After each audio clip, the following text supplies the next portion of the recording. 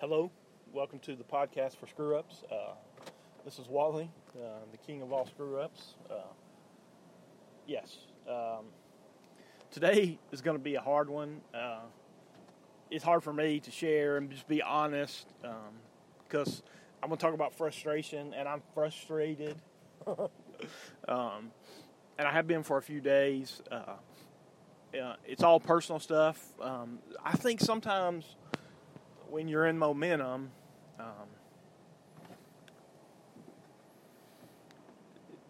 I describe it like, and I can even say it in a person. My friend BJ, who is a pastor at the Summit Church in Arkansas. Once again, if you're looking for somebody to listen to who preaches, he would be a good one. Summit Church, Little Rock, Arkansas, North Little Rock, I think it is. I can remember BJ bowing down at this old cross I used to have at a centrifuge when we were doing group time.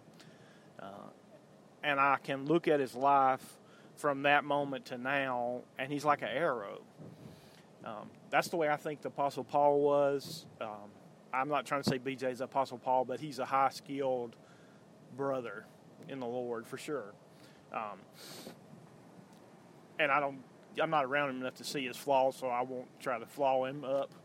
I don't believe in that anyways. I'll tell you about my flaws before I'll tell you about other people's. And yet I'm going to tell you about how people can mess you up in momentum. Let's see. I think Paul, from the moment that he was blind to... Of course, my guess is that Paul was one of those that was pretty... Levi, tribe of Benjamin, all those things that gave him, he bragged about before, sat at Gamaliel's feet. He was probably a high achiever already, but from being blinded to his death, he's all about the work of the Lord, which is impressive. And I wish I was more like that. Well, I'm not like that. I'm more like the people who have been reluctant and who screw up. That's who I'm more like. Like the Bible, talks about plenty of people who are screw-ups.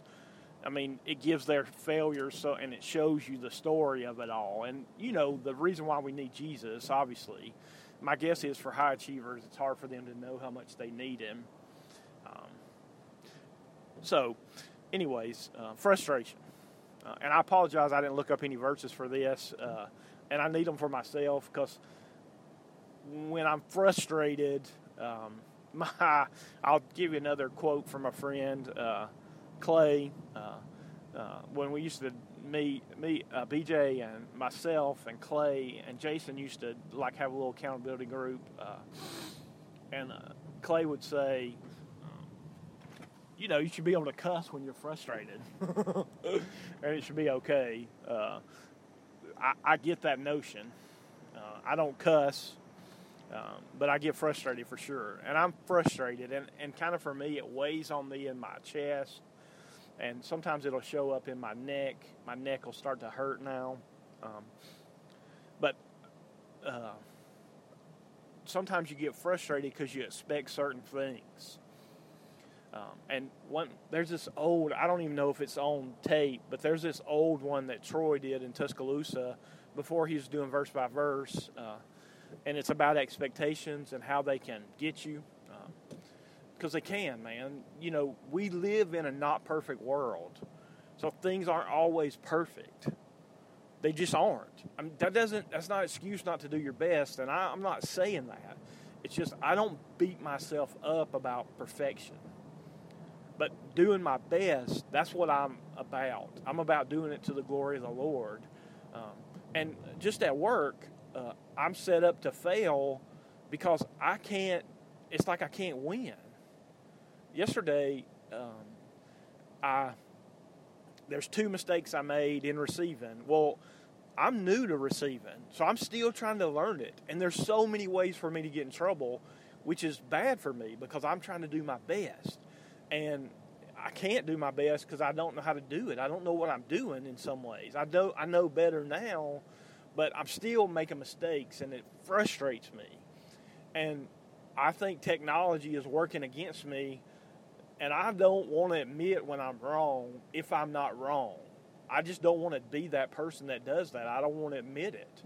Because I'll take credit when I do something wrong, and I'll own up to it. I think that's what being a man is admitting when you're wrong and saying you're sorry and trying to move on. I believe in that.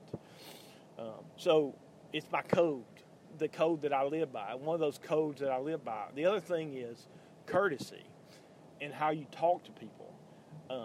I don't like to be talked down to people. I call it big boss and people big boss you. And it's because they actually think they're better. And I don't let people treat me wrong. And it may be a flaw, okay? But no job to me is worth someone treating you wrong. Now, other people, there's somebody at my work, he takes it as he takes pride in the fact that he endured a boss that was bad to him. I respect the fortitude to do that, but I just don't believe in it. And I'm not of that generation, and I don't feel called to that. If it's the cause of Christ, I understand, but we're not talking about the cause of Christ. Outside of how I live, we're talking about work. And, work is going to be hard already because of sin. Work might have been easy at one point, but it's not now. It's laboring. It's hard to do. So I expect people to treat me well. And if they don't, I need to stand up to it. Well, Friday I didn't. And it frustrated me all weekend that I didn't, because this person has talking down to me more than one time. I'm just going to let you know, it only goes so far before I say something. And I've been praying that God would help me guard my tongue, because I don't want to lose my job that way, but I won't take it either. I just won't. And it may all go back to being hit and told I was sorry and I was no good and I'd never be nothing. I was in a situation where I didn't know any better, and I didn't understand what was happening. But now I understand. See, I recognize when people are trying to do that to me. And it happened to me Friday. First of all, my job wasn't clearly defined. No, this is what your job is. So it could be anything. And it could be anything my boss says, but there are other people who think they're my boss too. So I'm made to do this order. And it's because it's work. That's the reason why this person doesn't do it, is because it's work for them. So they're right off the bat, I'm frustrated that I'm doing somebody else's work because they don't want to do it. And I know you can hear it in my voice, and I want you to hear it in my voice because I'm frustrated. Well, so boom, I'm doing that. It's a huge order. I still don't know everything. I don't understand everything about fittings and all these things. That's that person's job. They've sold this to somebody else. They bought it, and now they don't want to go through it to make it go. Okay? So I spend all this time, and it's hot. It's so hot here, and it's humid. And I almost pass out. I feel like I'm about to pass out. I felt like I did when I was in Wyoming. When I had to go to the doctor in Wyoming, they told me my kidneys was empty. I saw shiny lights, and I can't cool off. And I'm drinking water, but I'm still struggling bad. So that's going on. And then I take it after I've done it all, and he says, well, what about these? And I said, well, we took them off the shelf. He said, they're sitting on the floor. They're from another company. Well, here's the thing. He didn't tell me that. How am I supposed to know that? Am I supposed to be a mind reader to know something that he knows that's his work and that he didn't do? So I still have to do it. I have to do somebody else's job. There again, it may be my job to do that, okay?